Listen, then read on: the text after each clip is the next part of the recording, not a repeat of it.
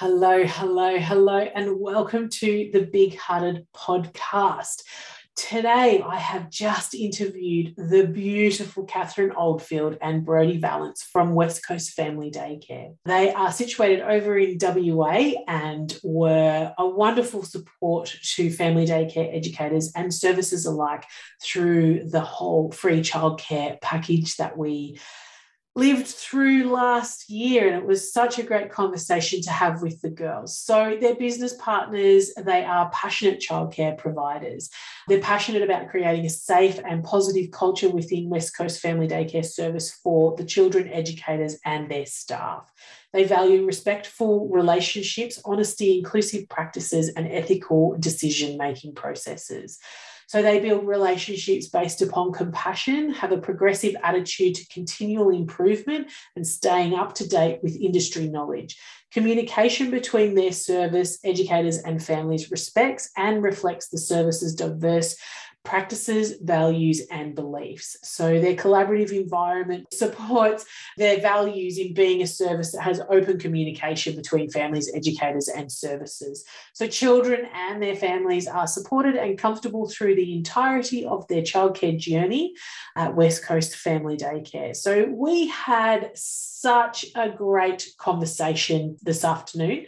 We covered so much ground. So Brodie has written a beautiful program, or not program, but Indigenous culture perspectives that family daycare educators can apply within their services. So we talk a lot about that today, and we reviewed quite a bit of what happened last year through the free childcare package and the influence and the great impact that they had through that process. So I hope you enjoy this conversation. If you want to get in touch with the girls, you can do so.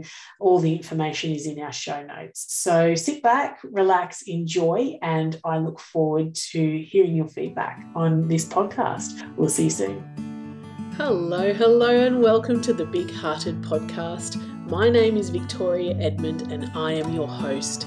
Our aim here at the Big Hearted Podcast is to nurture a community of heart-centred educators to change the perception and delivery of early childhood education and care in Australia and ultimately around the world. We want you to be inspired by our guests and the topics we bring to you to think of new ways of being as an educator. We want you to feel a sense of belonging via this podcast so that you can engage any time of the day or night in any place that suits you. We want you to become an educator that delivers education from the heart, as we believe this is how we create great change within our world. So join us as we discover new ways to inspire each other here on the Big Hearted Podcast.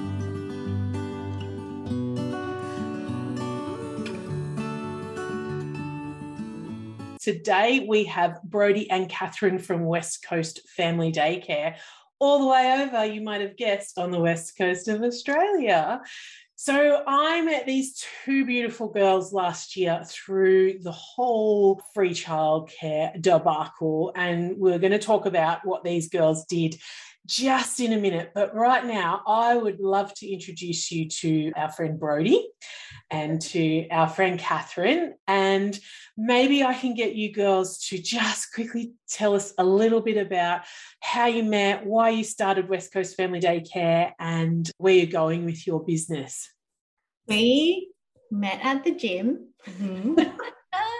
We were fabulous and fit with young daughters, and we met at the gym, and then we realised we live on the same street, and so we would hang out and take the kids to the school to the park, and the friendship blossomed. And yeah, we just became really firm friends, which was really nice. And then I was doing some odd paperwork for family daycare educator that had my daughter, and one day in Kathryn's kitchen I was like, you did family daycare, I'm doing this, could we? And she was like, could we?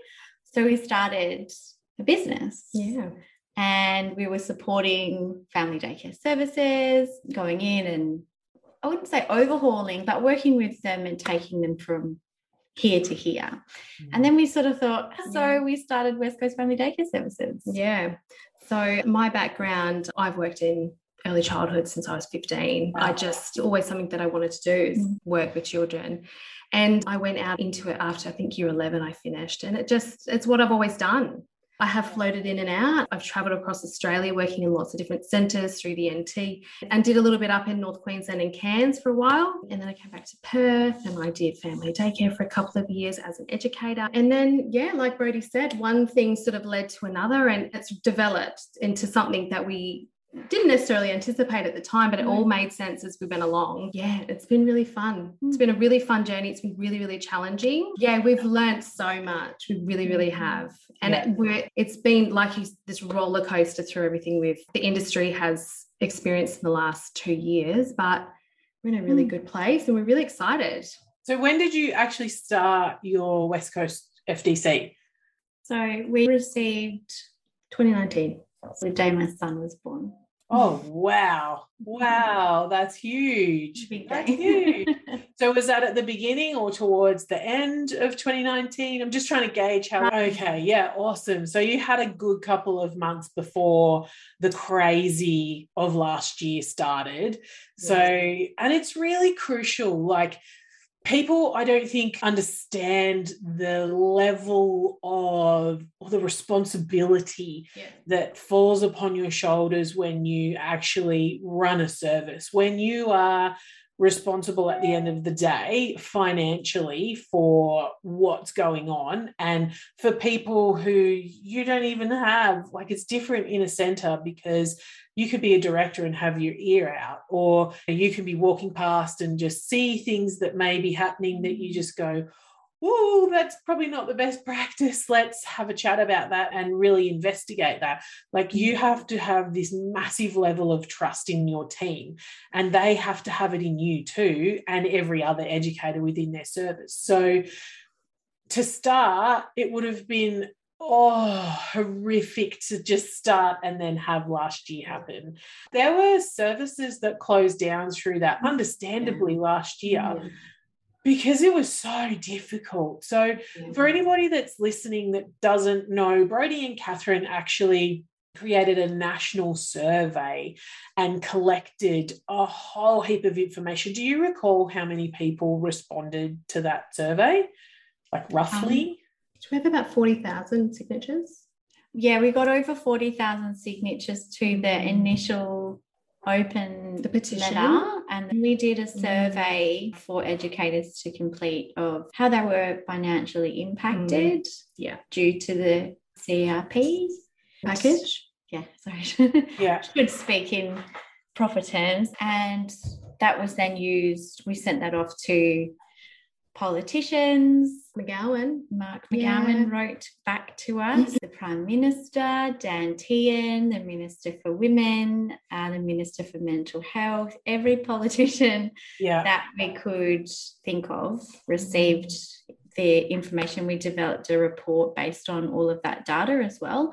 And we shared that with Family Daycare Australia, Family Daycare WA. Anybody who wanted access to it could have access to it, just so we could get the word out of what was actually happening within our sector, rather than free childcare, hooray. It was, okay, let's actually show you what free childcare means. And so it was quite moving going through the numbers and the data from the survey. I was in tears writing this report because people were saying to us, I've been in hospital, I'm so sick with the stress, or I've had to close my business, or I haven't slept in 3 months. The physical impact and the mental health impact on it was just, I don't think anybody could have predicted that. No. And that's why we really took it to people like the Minister for Mental Health and the Minister for Women's Affairs and things like that, because we thought, this is such an oversight, yet we're charged with still caring for all of Australia's youngest and most precious people, and yet we're really, really suffering here and nobody's seeing that. Yeah. And I think it's really valuable to come from the people, because I know with the surveys that went out from the government around how they were handling it and all that sort of stuff, and some educators wouldn't be aware of this because it was just, some of them would just have been going to services, is that there was no way to answer some of those surveys without making the government look good. And it's very clever. They use these wordsmiths that paint this picture so that it didn't matter how you answered it. It painted their response to everything in a really positive light. And some of it was good and some of it just really missed the mark. And I know through the page that I started that there were so many people struggling and suffering, the suffering that happened through that whole period, and it's continuing now, has just been extraordinary. There was no other industry that was required to work and then had its wage and its income just stripped away overnight. Overnight, we as a service, brand new service, we lost 68.4% of our income like that. And we had educators who, in that fortnight, that the reference period for what we got paid for, one just started. So she had no enrolments. And another educator didn't work because she had a 20-week stillbirth. Really teary, but she felt like she was being punished. The impact that it had is so different for so many people. And yes, some people benefited. And like you say, it's really important to note the questions and the way they were worded with the government surveys were so weighted in their favour. And then they would come out and say, well, 99% of services are benefiting, yet we weren't able to say we weren't benefiting because in their eyes, if we were receiving business continuity payment, we were benefiting. It was not of benefit to anybody within our service. It was really, really heavily weighted questions. So when you girls sent that out, I remember just going, oh, yes, and pushing it and saying, please respond, share this with your families, your services, other educators that may not be in this page, like respond to this survey, because the questions were intelligent, like they were like just asking real things, like what you would ask someone on the street, because that's what needed to be, that information was what needed to be out there. And departments needed to see that, not that they would ever pay any attention to it, because I just feel like sometimes once that train starts rolling, it's really hard to stop it. And I understand they had to make decisions and they had to make them really quickly. And they're not going to make decisions looking necessarily at family daycare because we are such a small sector. However, in saying that, we're such a small part of our profession, but in saying that, I really feel like family daycare kept the nation afloat. Like the contribution that family daycare educators made to families and business was phenomenal, and it still hasn't been recognised in its full magnitude. We have the ability to care for those, as they were being referred to, frontline workers, nurses, doctors, paramedics, shift work. Daycare centres can't do that. Family daycare is the option that does that. The educator that I mentioned who had opened her family daycare during that reference fortnight, so she didn't earn very much, it was a pittance. She was full and had a wait list because she got all the nurses and doctors' children in her area.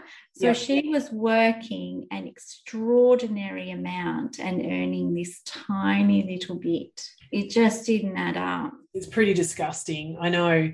Look, and the way the cookie crumbled was we had an educator who was full and came from another service to us in that reference. We had several educators on holidays.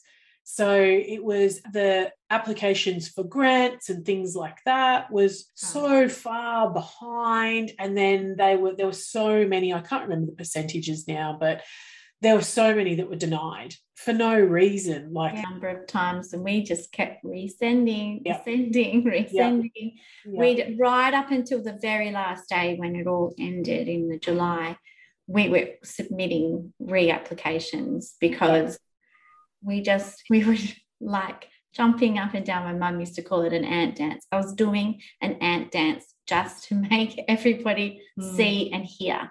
This isn't going to be approved again, but listen to me, listen to me. Here's all the times that I am putting this in through the proper channels, and the workload that services had to do through that whole period. I mean, I felt for my team. I really did. Like, it was just phenomenal. They were asked to continue working for weeks and weeks, despite knowing if they were going to be eligible for JobKeeper, like all these unknown things. And they just muscled up and soldiered on. And it was phenomenal to see. And they just provide things that they were providing prior.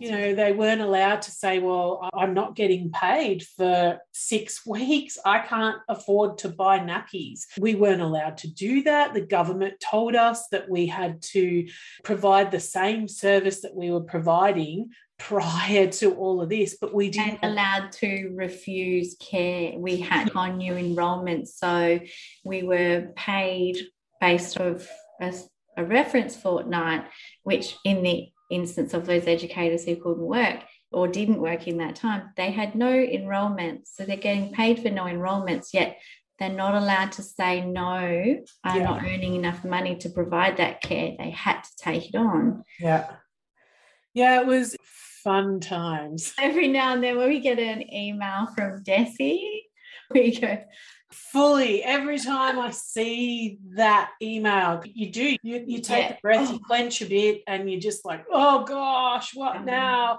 I know New South Wales and Victoria was the longest lockdown city in the world. I cannot imagine what these educators and the children have experienced. I just went and visited an educator of mine, just visiting team that I haven't visited for a while. We've had a change within our management. And I visited this educator, and she just said for the last 3 months, her entire group has just had this, and we're in Queensland, so they've just had this massive offloading of tension and stress from the children. And she just said, I just had to pretty much just sit down and realize that this was soul work that I was having to do with the children in terms of just being so present with whatever was coming up for these children, because you know, that level of tension, even though they may not be experiencing it, they are taking that into their souls, and they have to process that. Now, I struggled processing all of the things that happened, and I have 42 years worth of life skills. These children have 2 or 3 years worth of skills up their sleeve, and like, are they really even ready to process any of the last 2 years? I don't think so. So now the next thing that we're going to have to work with, and another one of my team actually has new babies that have just started. They're all about 18 months old. And she just said they're the most unsettled children entering care that she's ever experienced as an educator. And she's been doing this for decades. And she was like, these parents, they're COVID babies, because the parents are saying to me that they've not seen family members. They've just been at home. And anytime we went out, everybody was masked. So they're not seeing facial expressions. They're not experiencing family time and having these connections with people other than their 2 primary caregivers, if they're lucky enough to have 2. And so when they're going into care, these children like freaked out, like completely and utterly just had no ability to build another connection with somebody else, because it's just been that internal family unit. So as educators, we now have to look that as we move forward, we are going to be wearing the brunt of this next wave of immediate things to come after COVID. So it's something to really be mindful and aware of. With COVID has always been the impact it has had and does have and will have on everybody is so varied and unpredictable. No one could predict that the movies would ever be shut down. Nobody would have ever thought that. So those people would never have thought they could lose their jobs. But then kids that work at Coles would never have thought that I'm a frontline worker and I'm copying all of this pressure and panic buying, kid working in the shops. It was just unfathomable and unpredictable. And it's coming out in all these varied ways. Recently, we went away, obviously not interstate. We went down south, and my son, who's 2.5, he was homesick and he was so forlorn the whole time. And then we realised he's never been away from home for an extended period of time. He is so happy in his little environment, which is his house. Because that's where he's existed and that's all he knows and that's his comfort zone. Yet a daughter, she grew up going away for the weekend and this, that and the other, and she just loves it. So it's very minor, but it's just another example. He is so attached to this very small environment, and it was obviously causing him anxiety to be away from that. Isn't that interesting? And it's something for us as services and educators to be aware of, that the scope of experience these children have had has been so lessened. That's terrible English, Victoria, but it has impacted, reduced immensely, and it's going to have an impact. And we as educators have to have that compassion in our hearts for the children. And sometimes, especially next year, when we're going to get some educators are going to get cohorts of new children in their services, you might end up with 4 brand new children on one day. And it's just going to be, for some children, a traumatic experience. So it's really great to be aware that sort of thing is going to be happening within our profession, and to be able to work with these children, but also as an educator, putting your self-care, and self-care isn't like having a bath, that's lovely, but really being aware and tuning into what's happening for you and how you need support, and knowing that that's going to come, and putting these things in place now so that you're ready and prepared. So it's so interesting, isn't it? And I think there's going to be lots of probably studies that come out of this and all that kind of thing. But I just really want to tip my hat to you girls, because what you did for our profession and for having our voice heard in such a meaningful way was just awesome. And I was so stoked that you guys did it, because it really... And over and above what anybody would have ever expected, and grateful to have met you and made those connections with so many other service providers. It was, we really needed to be together and to stick together on that. And there was a lot of service providers over here in WA who were linked into local governments, who were gagged. They couldn't speak, they couldn't do anything. So a real sense of responsibility to share the voices of, and I'm sure you, Victoria, had so many phone calls of women across the country to say, what do we do? I can remember waking up one morning to, I think it was over 160 or 190 messages. Like just in one night. I got up the next morning and I was like, whoa. That's a lot. How do you process? And it was just women pouring their hearts out, just going, what do I do? And I understood both sides of the coin, because I know there would have been services that were just so overwhelmed and they didn't know what to do, and they'd rather not say anything than put their foot in it. But that didn't help the educators. And then there were also services that would message me, and educators that would message me from the same place. One would say, my service is telling me this, and the service would say, I'm telling the girls this. And there was just this, people were hearing what they wanted to hear, and they were in this state of overwhelm. And so the communication became really, really important. And for us to have grace for each other was really important too. So I think it's had a positive impact on family daycare as a whole, because now we've met a whole heap of people, like all the girls from Inspired and Dawn from Coburn, and there's just so many people. Katrina, and the amazing work that people were doing. And we just banded together and we came together in solidarity for all being in this, because we were in the same storm and we were kind of in a similar set of boats. Like, everyone's circumstances were different, but we were experiencing the same thing. And it was so beneficial to come together because, yeah, like now I could travel around Australia now, I reckon, and just like party on in every part with so many educators and service providers, and it would be so, I was really looking forward to doing that this year. Yeah. What was I thinking? Yeah, so hopefully next year. Yeah, so, but one of the things that, like, we had many conversations over that time, and we actually talked about our services and the things that we're doing, and I was so impressed with the Indigenous representation that you have within your service, and that's why I actually wanted to have you on the podcast, because I really loved the things that you were talking about and what you're instilling within your educators and the children, and how you do this with such authenticity. Can you share a little bit with us around, or a lot with us around, what you're doing specifically in your service, because it's such valuable work? Oh, thank you.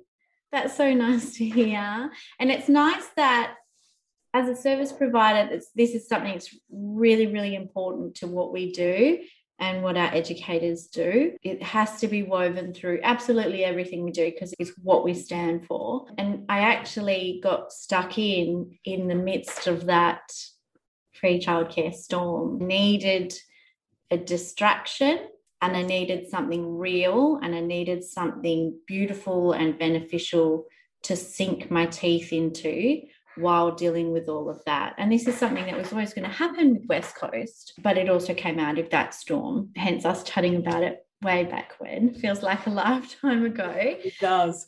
So embedding Indigenous perspectives is a really big player at West Coast. I'm very passionate about it and have always been, and I'm really grateful to find myself in a position where, one, I get to learn as an Australian woman and as an Australian citizen about the true history of my country, the good, the bad, and the ugly.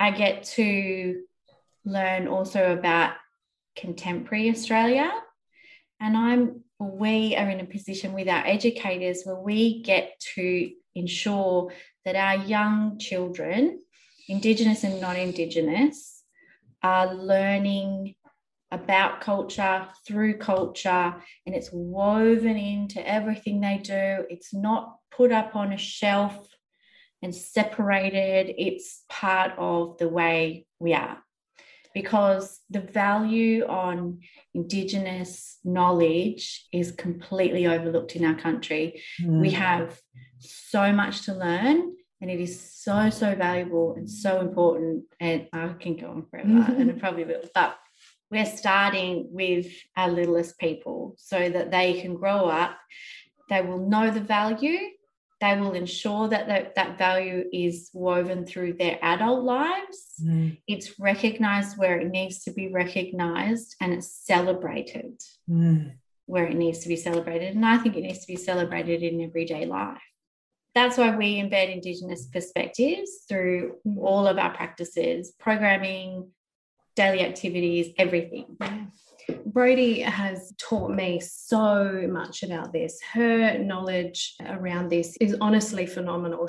And I'm sure she's only shared with me this tiny little bit. I'm learning all of the time. It's really, really opened my eyes as to why it's so important to do. And Brodie's been working on this for a long time, and she sort of at one point shared her challenge around, how do I deliver this information? How do we do this? So sort of with my background of the really practical side of childcare and how do we share this with the children? I said, well, we've got to take it back to basics. We've got to bring it right back down to basics. How do we teach a 2-year-old about this?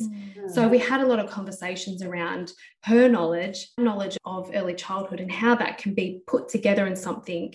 And that really, really sent, and all credit to Brodie that she's developed this guide, which is just beautiful. And so it's honestly just amazing. It's everything that you would want to know as an educator, and how to do it in really, really practical ways with young kids. So Is this guide available for everybody, or is it just for your service? We're hoping that in the near future it will be. At the moment, I'm wanting to get it reviewed by the Indigenous community. I want to make sure that it's appropriate, that it's relevant, it's respectful. As much as we endeavour for those things to be in this handbook and in our work, we have to make sure that it is by asking, is this correct? Is this okay? Are we allowed to do this? So we're in the process of that, which is really exciting, because maybe we might get to add to it, or we're going to learn maybe we've done that bit wrong. So the purpose of it, I was really, really stuck. I was like, how do I? And so it became... Off you go. It became from a small guide to a really meaty, in-depth, practical, step-by-step handbook for educators. So I've done a lot of professional development, and I will never stop that. Part of the curriculum club, I do their webinars, their training. If they offer something, our hands are up. We want to learn. Yeah, that's just one. But they're fantastic. So I'd recommend every educator jump on their Facebook page, check out their website as a place to start, because also we didn't want to be giving information to our educators that wasn't backed up, that wasn't like it's referenced. Yeah, wow. So I've referenced it so that people can go and find for themselves and learn for themselves, hear it from the horse's mouth, because we're not experts. And I'm not Indigenous, but I know the importance of this. Yeah. And there's protocols, etc., that we should all know and understand and follow. Yeah. But Kathryn, you want to learn how do I embed Indigenous perspectives in the sandpit? It's in there. So how would an educator go about doing that? Because I know for a lot of people there are, well, within Australia, there's 250 countries within Australia alone. Like, some people won't know that, some people will know that. Each country has its own law, LORE. It has its own language, the own set of customs and things like that. And that can be overwhelming for the average Joe. And you don't want to do it wrong, and you don't want to misappropriate anything, and you absolutely don't want to cause offense to anybody. And those few things can cause people to just go paralyzed. I don't even want to touch completely stop, and they think I'm better off doing nothing. Yeah. We say to all of our educators, you're not better off doing nothing, because then you're doing nothing. Yeah. So we want action, not inaction. And it's the motivation behind those actions that's important. We let everybody know that if you're wanting to do this for the right reasons, that is the perfect place to start. You want to do it because you see the value and the importance and the need for it. Yeah. In contemporary Australia, there is such a need for this. Yeah. It wasn't available when we were children, and it should have been available, but we are now in a position to make it available. We have to do this, so let's bloody do it, because it's so important. So starting from the right place is the right motivation. I know why I need to do this. I don't know what to do or how to do it, but I want to do it because I know it's right. Yeah. So learn. Yeah. And it's good for the educators to know, for myself, we can co-learn with the children. Exactly. If the children don't know something, they're not going to know something if we don't know, but that we can learn together. And when you accept that that's okay, it feels a lot easier, I think, to go, I'm open to this, I'm going to do this, I'm going to ask some questions. Yeah. It's okay to say, I don't know what to do. And 100%. It's okay for the children to see that you don't know. That's a really important lesson within itself. They're going to see the value in learning. 100%. That's what we do in early childhood education, is we instill in the children a sense of inquiry and a love of learning to set them up for life. And they're going to see grown-ups wanting to learn. Yeah. So fantastic. It never stops. Love learning with grown-ups. Yes. 100%. Look, I run the Essential Elements. So we have a course, an online course that educators can join. One of the things that we talk about is intentional teaching and the importance of intentional teaching. And there's been a bit of a sway away from intentional teaching. It's almost become a bit of a dirty word or practice in the spontaneous learning and child-led learning. There is 100% a need for intentional teaching, and intentional teaching comes in many different forms. So it can be how you set your environment up. It could be that you have a specific task or skill set that you want to teach the children. Could be that you're tracking the milestones and you're wanting to make sure the children, so you set things up specifically for that, blah, blah, blah. There's also intentional teaching, which is asking open-ended questions. And it's like, also, another style of intentional teaching is exactly what you're saying, is where it's beside intentional teaching. So you learn beside each other. So you, the adult, have the skills and the knowledge to be able to source the information that you then bring to the children. So that's also part of the EYLF of intentional teaching. And a lot of people skip over that because it's the whole child-led movement. But this is the perfect opportunity. And sometimes I wonder too, like, if educators sometimes think, oh, I've done my diploma, that's it, I don't need to do anything else. That's actually not true. You really have to keep yourself current. And like, I used to like to choose. I didn't know how to sew. I learned how to sew, and that was a skill then that I started imparting onto the children, or the children knew how to sew when they left my service. Gardening, I sort of started the process of gardening and teaching the children how to garden, or the children knew how to garden by the time they left my service. So for me, the next part of the process would have been looking at Indigenous perspectives, because I don't know enough about it myself personally. And so for me, it's like, oh, that's such a juicy topic to be able to really learn about. And as an educator, you need to have a level of understanding within yourself first, and then you can start imparting that with the children and learning more as you go. So how would you suggest that someone would go about making contact with their local Indigenous services? Go on an Indigenous tour around your local area.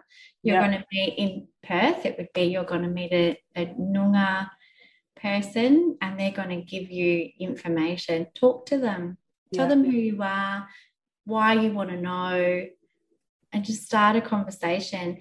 Part of the way I've written this handbook as well is I've put in, did the dark emu in the sky, did that the fifth star in the Southern Cross is actually formally named with its Indigenous name in recognition of the ancient astrology that we have in Australia. It's the oldest astrology in the world. Did Aboriginal Australians were the world's first bakers? No. There you go. They were. Any of those things. They turned grain into flour. They baked their own form of bread. Wow. By teaching or giving these cues to our educators, I want them to become curious and excited. Whoa, I didn't know that. What else is behind that story? I've got hundreds of books. Go read this one. What about dark emu? Want to learn about agriculture in Australia, pre-colonial Australia? Read dark emu. It's fascinating. We've got the oldest scientific knowledge in the world. We've also got the oldest, longest surviving cultures, because as you say, there's so many countries in Australia. In the world. How cool is that? And we've got so much to learn. Just here in Southwest WA, the history goes back 45 to 50,000 plus years. That's just in our little pocket here. It's phenomenal. That's amazing. Considering that we invaded 200 years ago and we think our country is 200 years old.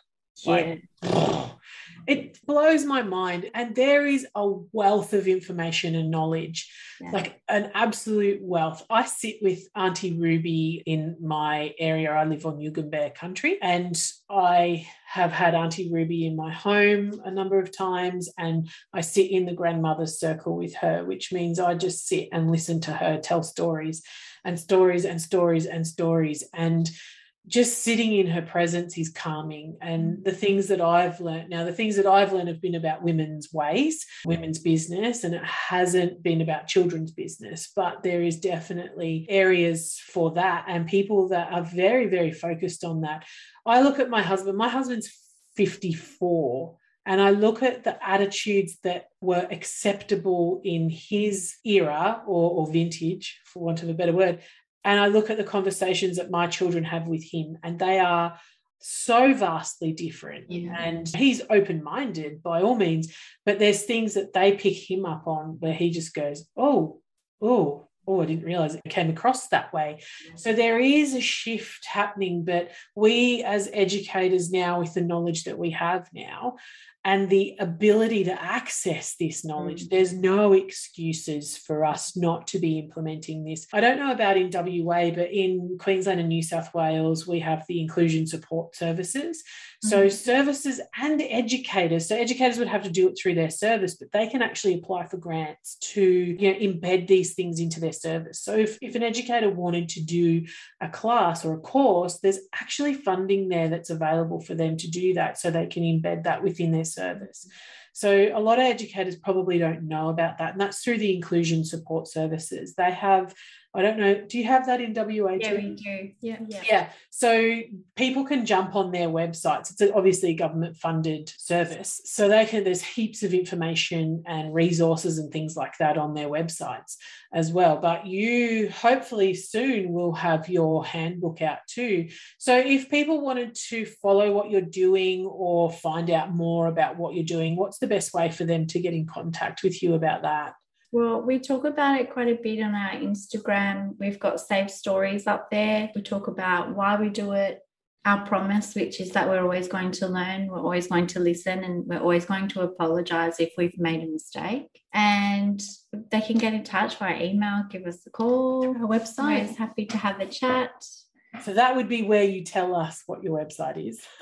westcoastfdcs.com.au. Okay, West Coast FDCS. So we'll put that in the show notes as well, so that people can follow you. And when this is around, like up and happening, we have a little guest in the office today. It's getting to that time here where normally he'll run in the door and jump on me and say, let's go for a WALK. So we'll put these in the show notes, and we'll also link you guys through our social media as well. So if anybody wants to follow along to you, they can do so via that. But look, is there anything else you want to share with us before we wrap up? I talk about being excited and this and that, but there is a really serious side to it too.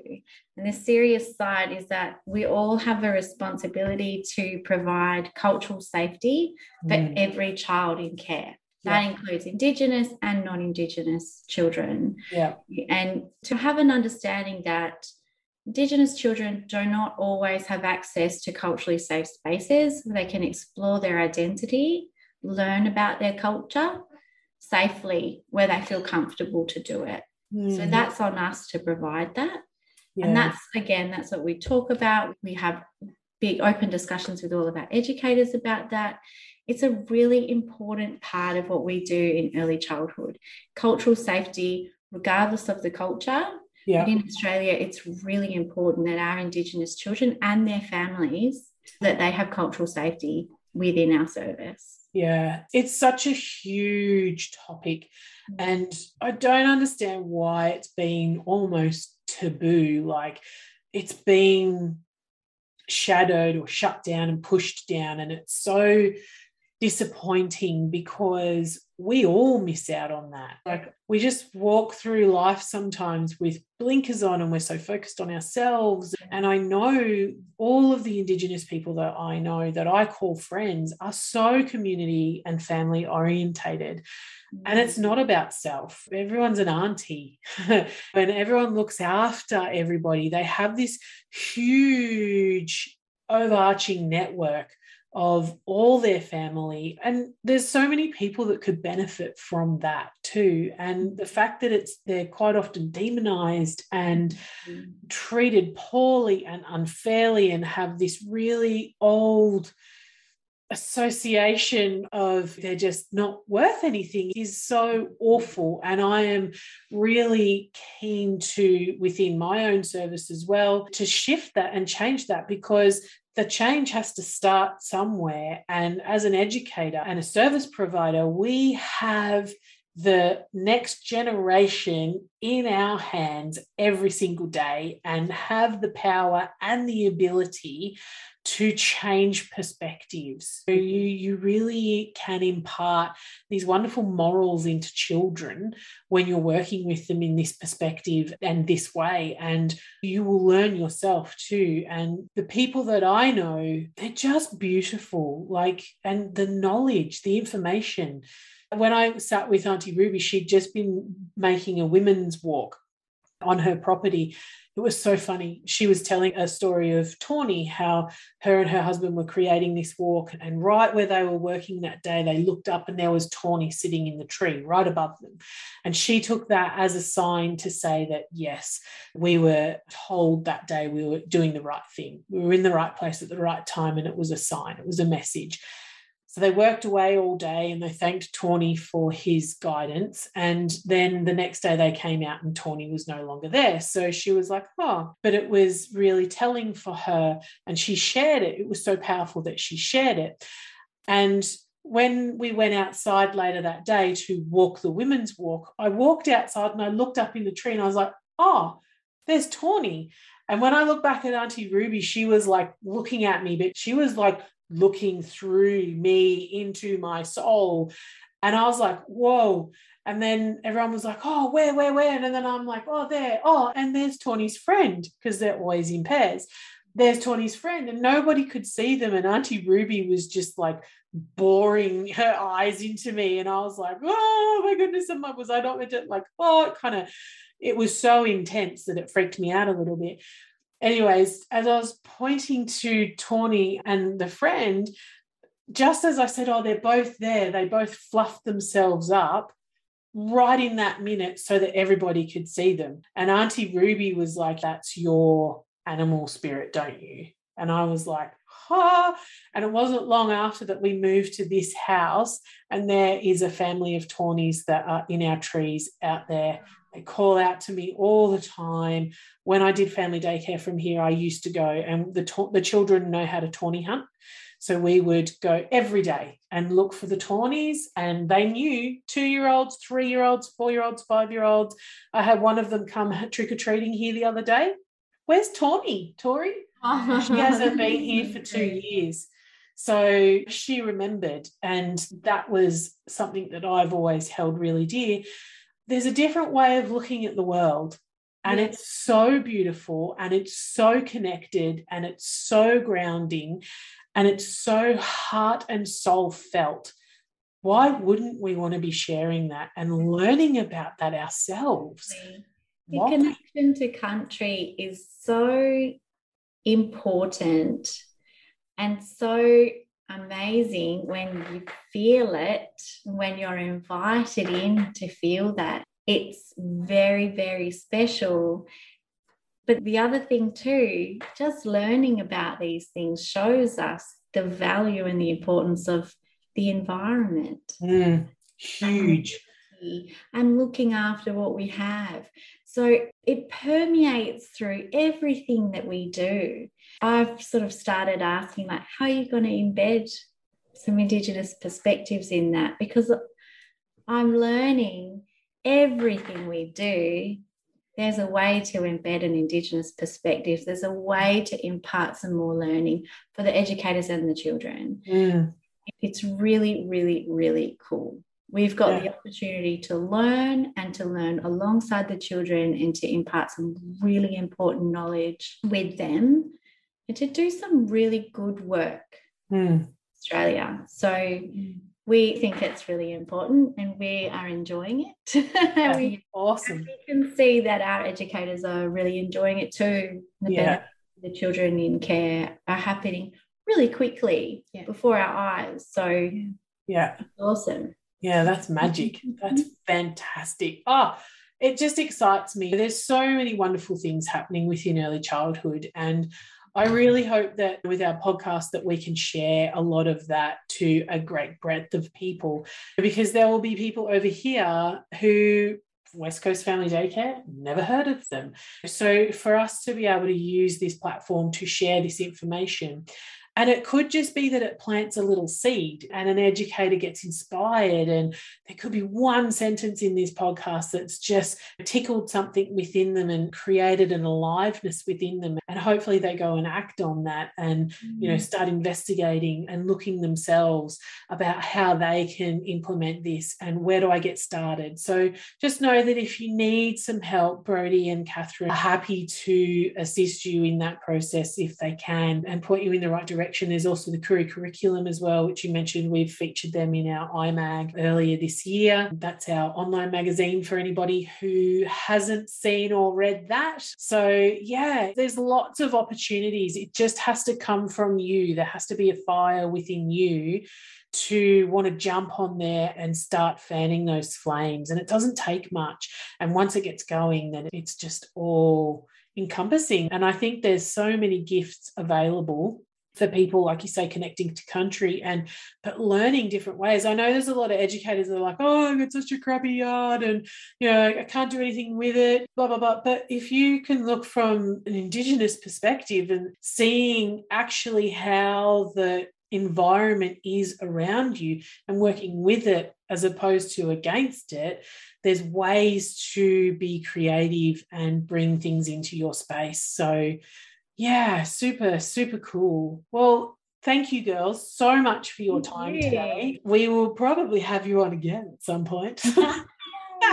And as soon as your information is available, your book is available, let us know, because we'll put it out there so people can find it too, and we can update the show notes. So if you're listening in 12 months from now, I'm sure it'll be available. So the notes will probably be in there on how you can get your hands on that book. So, thank you so much. I really appreciate your time today, and we will talk again soon.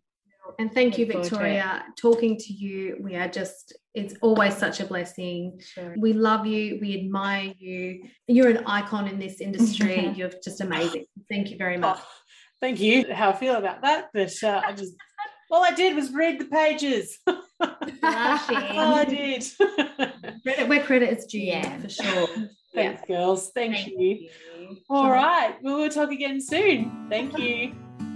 Hi, friend. Thank you so much for joining us today. I hope you got a lot out of today's episode. When we work on our own, we can sometimes be in a silo. So having new perspectives and different ways of looking at things is vitally important for the growth of our individual selves and our professional selves as well. We love feedback, so if you felt compelled to share what you thought of today's podcast, we would love to read your thoughts. You can leave us a review on Apple Podcast. That helps our podcast to get out to the wider community. And the more that hear what we have to share, we think the better it is. Thanks so much, friend. We'll see you next time. Till then, big love.